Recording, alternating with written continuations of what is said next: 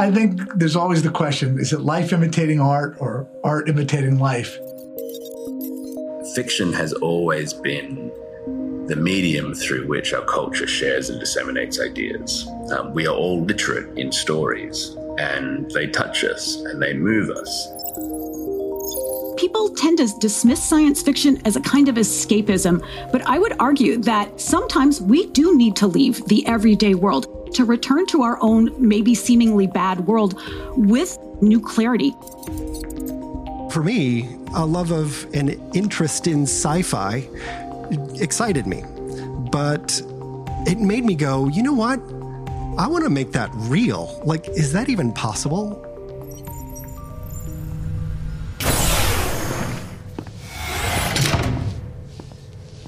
Ricardia, welcome home. How was your day? Geez, where should I begin, Mercedes? First the hovercab breaks down, then the hollow connection with my client, then my nerves. And just when I finally make some headway with my article, the one I'm writing about the AI Football World Cup finals, well, Tom calls me and asks if I can help with planning the drone coming party, which, by the way, is on Saturday. Oh, I've had it with these nerds. Hey, Mercedes, can you do us all a favor and play some relaxing tunes? I'm sorry to hear that your day has been like a terribly coded VR adventure. Of course, I'll start your favorite playlist now.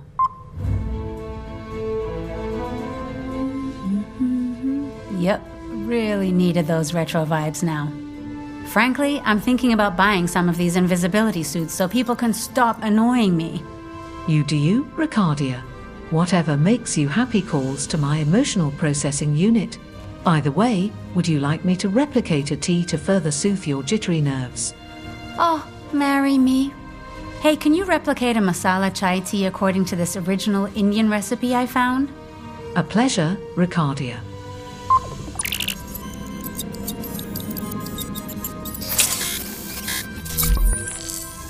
Here you go.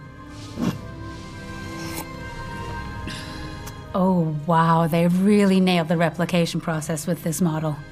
With the old one, my favorite sort of tea always tasted like you're sucking on some old semiconductor chip. Okay, just one email left for today. Just have to find my... Oh, for crying out loud. What's wrong, Ricardia? Oh, I think I forgot my hyper tablet in the office.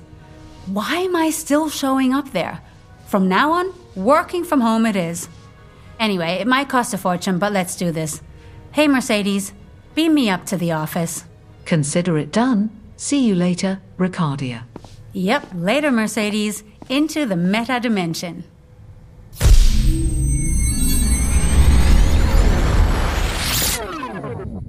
Wait, what? Let's jump back to the present. Back to a normal without hover cabs, machines that replicate drinks, and without beaming to faraway places. So why did we talk about those fancy gadgets and means of transportation that sound like they came right out of a sci-fi flick? Because it was a vision.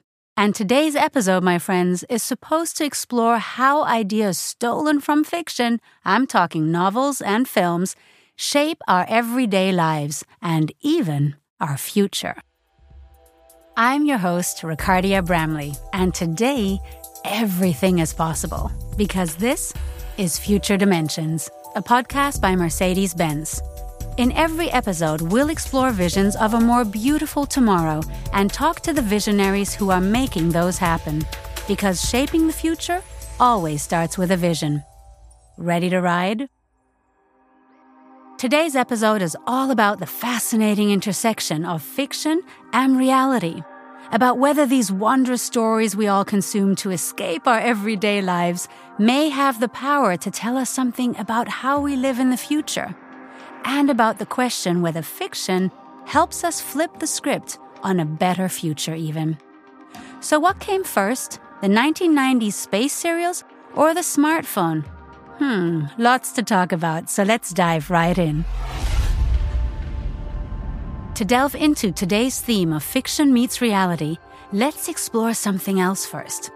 Something that lays the groundwork for everything to come. The power of storytelling.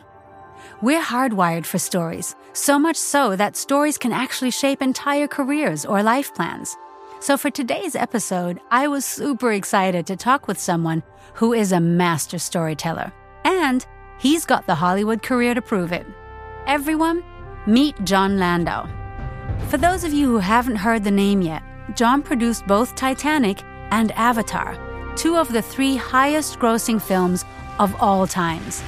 For his work on Titanic, he was honored with an Academy Award. So given this impressive body of work, what does fictional storytelling mean to Jon Landau? I think in so many ways, we are a product of our upbringing. And it's something you might not be aware of at the time, and I certainly wasn't. Growing up, I didn't sort of say I wanted to go into the creative arts. I was actually the opposite of that. I was out being Johnny the jock. But then as I got older, and I started getting into what I was really interested in, it was movies. And then I suddenly realized that thanks to my parents and hearing all of their stories and all of their meetings that I got to overhear, talking about the importance of story and the importance of meaningful stories that have an impact on society, I realized that was something that was inbred in me, and it became a true passion. Jon maintained his passion and talent for great storytelling to this day. And we'll have the chance to see yet another one of his masterpieces in movie theaters soon. Let me share this much. It's a sequel, and it takes place on the planet of Pandora. Ring a bell? Yep, I'm talking about Avatar: The Way of Water. It's a sci-fi blockbuster as much as it is a story about people who experience an unexpected and thrilling adventure. Given this piece of news, I wondered, were there fictional works that inspired the crew while creating the Avatar sequel? Sure thing, says Jon. I think if there's a fictional work that is transportive and is really about a wish fulfillment of going to another place, it's The Wizard of Oz. And I think that story of Dorothy going into this world and, also realizing, though, that the beauty she sees, it's beyond that. It's about a human quality of touching the scarecrow. That has always been something that resonated. As a family, it used to be televised once a year on television. And we would gather around a TV as I was growing up every year and watch The Wizard of Oz. It's so true. That movie is still omnipresent in language and in culture. I mean, how many times have you heard people say, well, you're not in Kansas anymore? Sorry, veered off track. See, that's what stories do. But that's not the only way to build stories. Architecture has a way of shaping stories as well. Have you ever heard of speculative architecture? Don't worry, I hadn't either until recently. One of the most prominent figures in this genre of thinking is Liam Young. Liam doesn't build at all the way you might think. Just like Jon, he's a storyteller, an imaginary world builder, a free thinker who uses the tools of fiction to examine how emerging technologies are changing our lives, spaces, and cities. Did I lose you there for a moment? I don't blame you because it's such a crazy thing. Liam did this as a BAFTA-nominated sci-fi film director, but he still hasn't forgotten his architectural roots.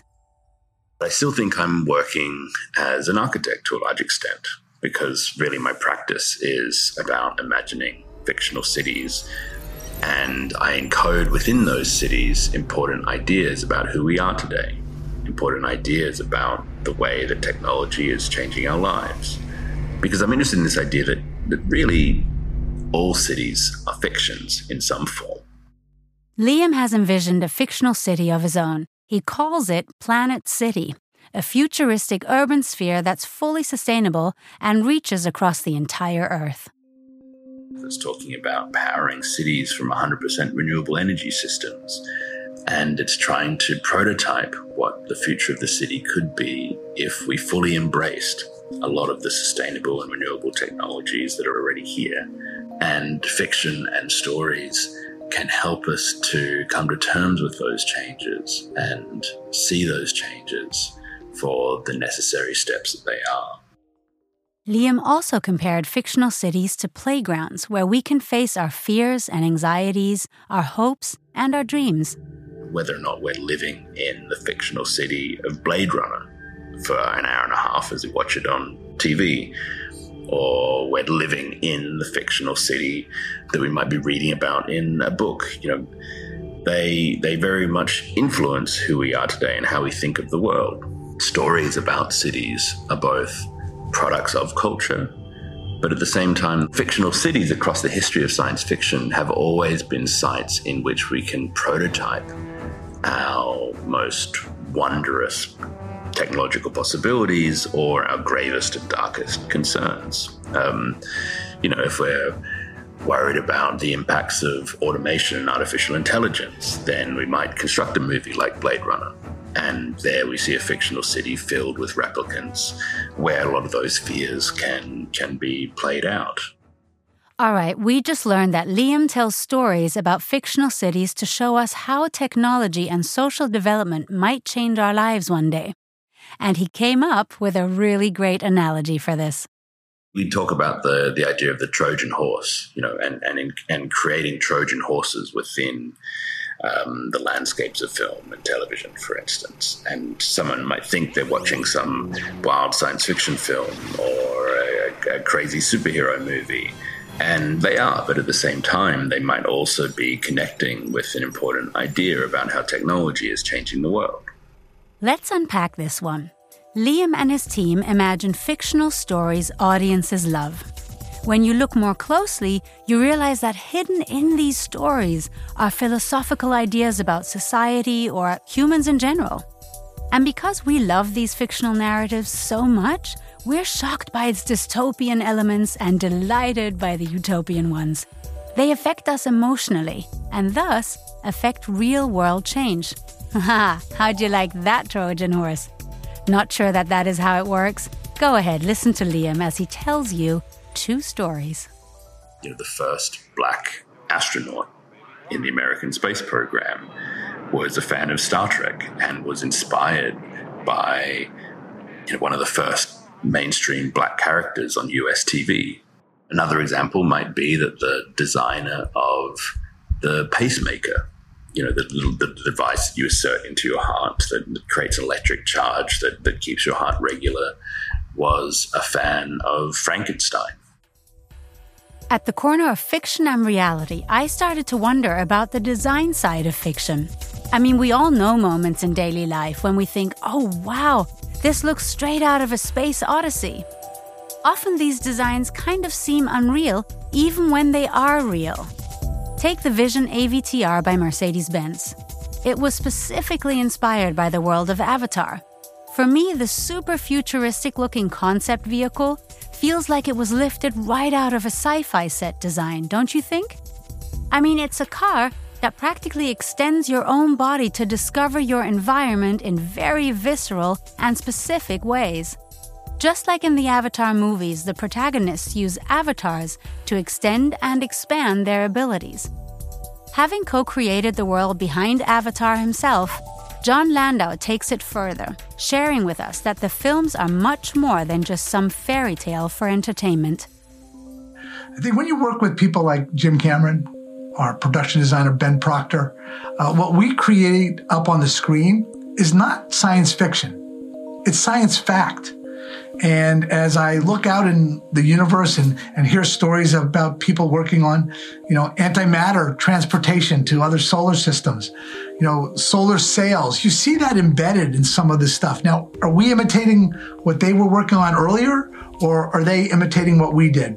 It doesn't really matter. We inspire each other to go beyond where we are today. And to be a part of movies like Avatar: Way of Water that has an ethos that reaches people and has an emotional reaction to people, not just in the theater, but when they leave the theater, there's nothing more rewarding than that. Jon knows fiction does something to us as an audience. We take in these stories, we relate to the characters and their challenges, worlds, and technologies on an emotional level. It lights a fire in us, or at least it sparks something. To get a deeper sense of why fiction influences our lives, I got in touch with Dennis Cheatham. As the graduate director at Miami University, he conducts research on how design affects human aspiration. So what does the professional have to say about how fictional design has long found its way into our lives? So design is about future. Any designer has to be some sort of visionary, because designers, no matter what you're making, whether it's a product, service, or system, you're creating something that does not yet exist. See, there's that future vision thing again.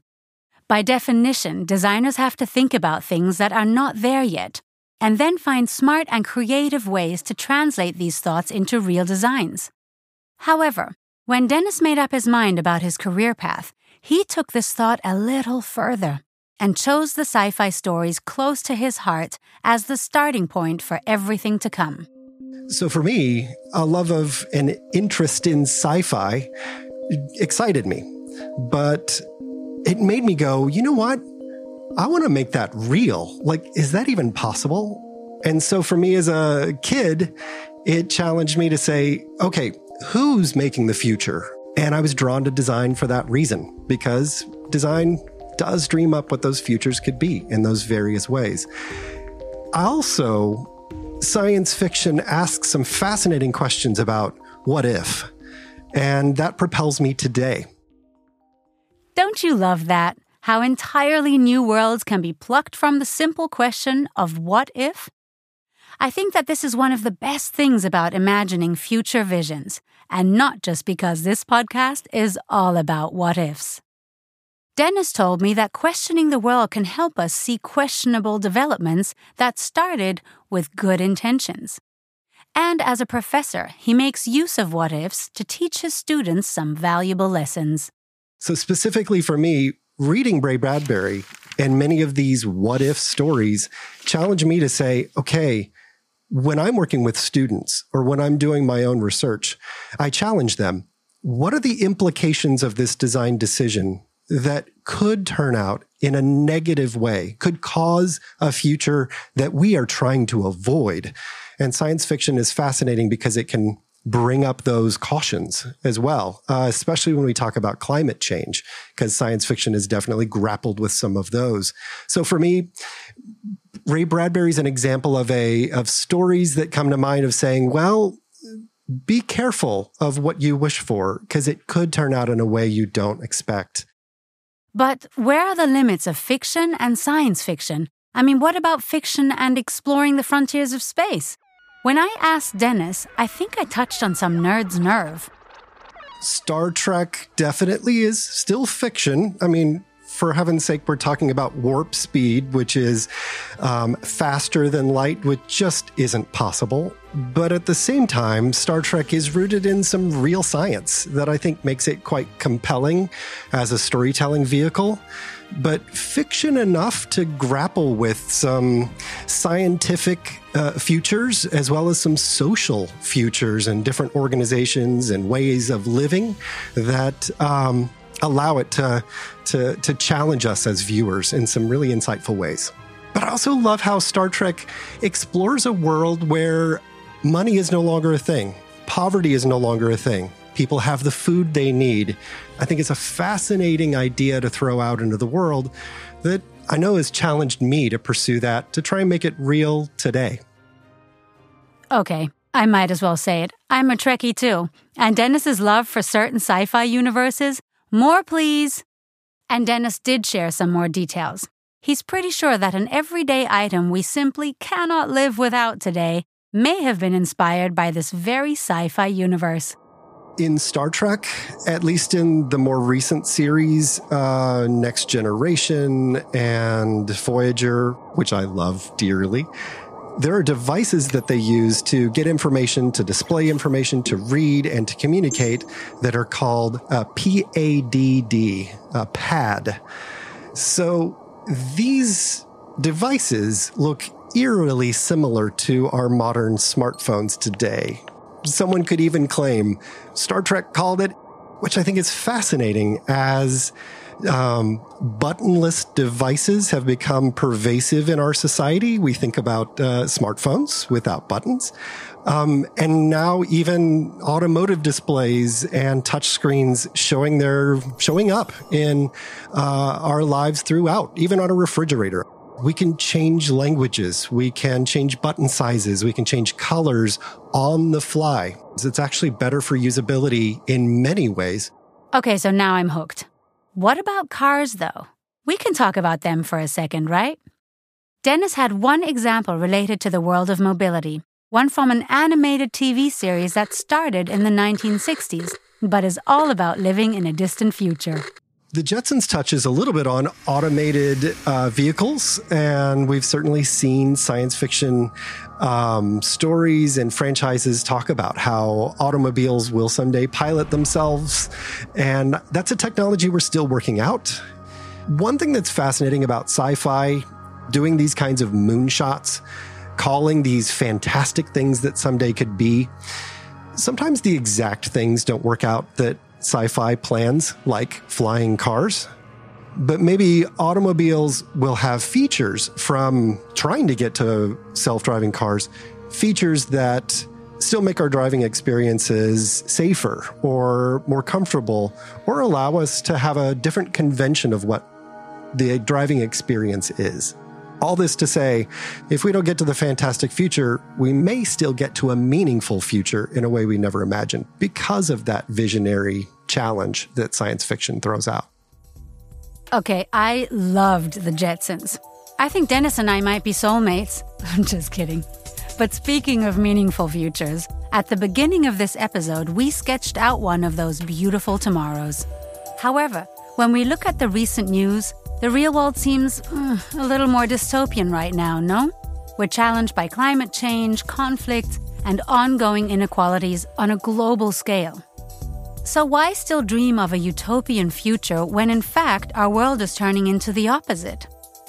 Fortunately, I also found a perfect guest to boost my melancholy mood, Lisa Jacek.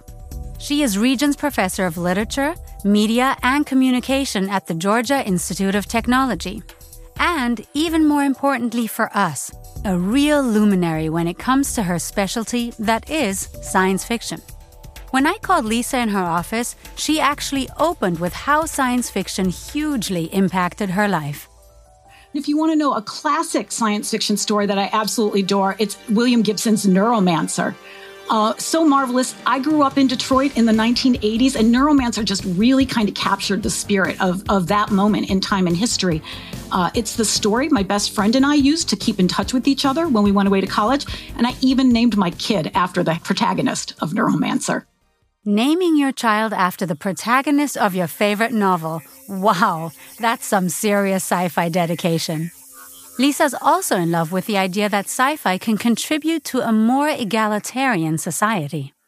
I think that science fiction can be useful for removing racism, sexism, ageism, ableism, any kind of experience that has been treated as culturally minor, but that in many ways is probably psychically central to a lot of people, right?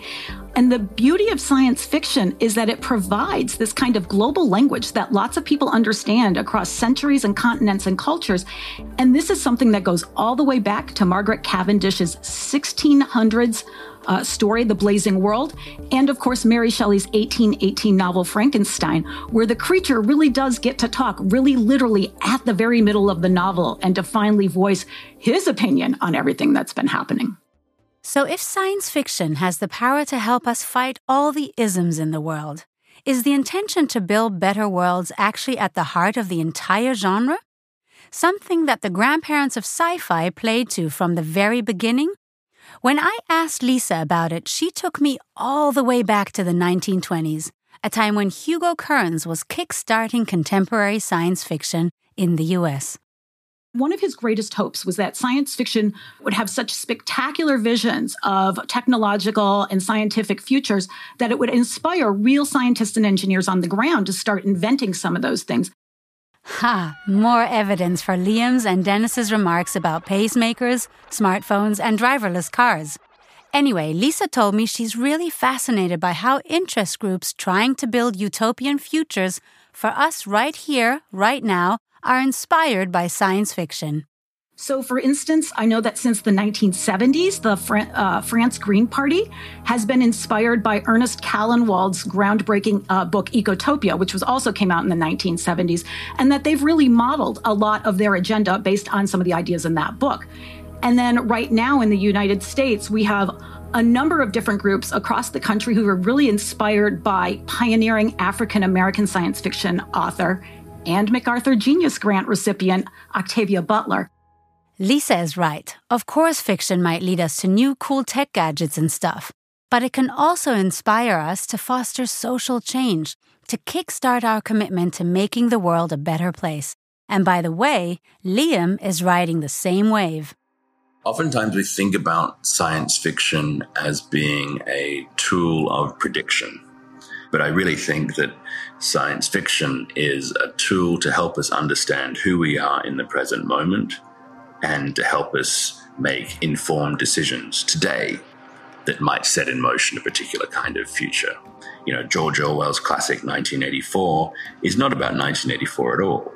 It's about 1948, the year in which it was written, and certain trends that he saw emerging in British politics at the time that he was worried about.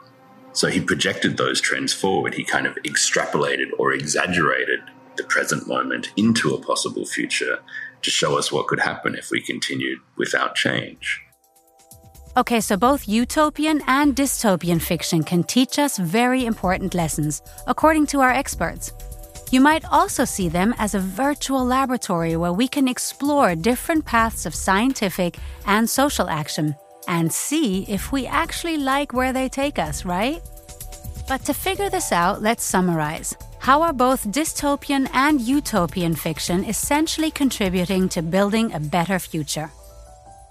So I think one of the most important things about science fiction, whether it tends towards the utopian or the dystopian, is that it provides us with a virtual laboratory, a place where we can start to test out different paths of scientific and social action and to see if we like where they might take us in the future, right? So a utopian story can inspire us to start looking around and saying, hey, what parts of that utopian society do we already have here that we could amplify?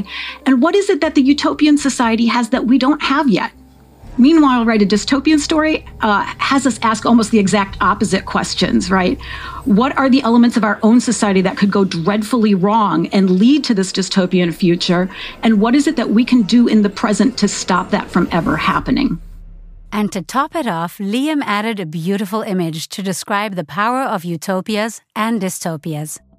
I guess the analogy I would use is that the future landscape in front of us is a dark and unknown territory. And every science fiction narrative that we might tell each other, every fictional film, every future story is like a torchlight, you know, shining a beam of light into that landscape, illuminating one little slither of that space in front of us. And the more stories we tell, positive or negative, the more of that landscape in front of us gets illuminated. And then the easier it is to understand where we might want to step next. And the easier it is to understand, you know, how do we get to the other side and map our course and our path through that landscape. This isn't an escape route. Lisa explains it's rather about coming back. People tend to dismiss science fiction as a kind of escapism, but I would argue that it actually has a really important function in that escapism. Sometimes we do need to leave the everyday world and to experience other worlds and other times. And that refreshes us and it renews us and it allows us to return to our own maybe seemingly bad world with this new perspective and perhaps a new set of ideas and new clarity.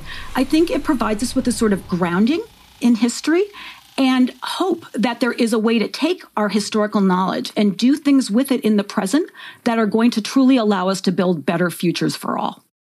Fiction incorporates our past and allows us to return to it wiser and with greater clarity. However, for John Landau, the responsibility of fiction is even greater than that. He believes that all these amazing works and the people behind them don't just encourage change. They intend to be actual change agents from the onset. Fiction absolutely has the ability to shape a future. Not only that, I think it has the responsibility to do it. These are all works that make you reflect on society and allow you to look at it differently. I think we have a responsibility in the fiction we tell to have people look at our world differently and change their actions to make our world a better place. Fiction has a responsibility to do that.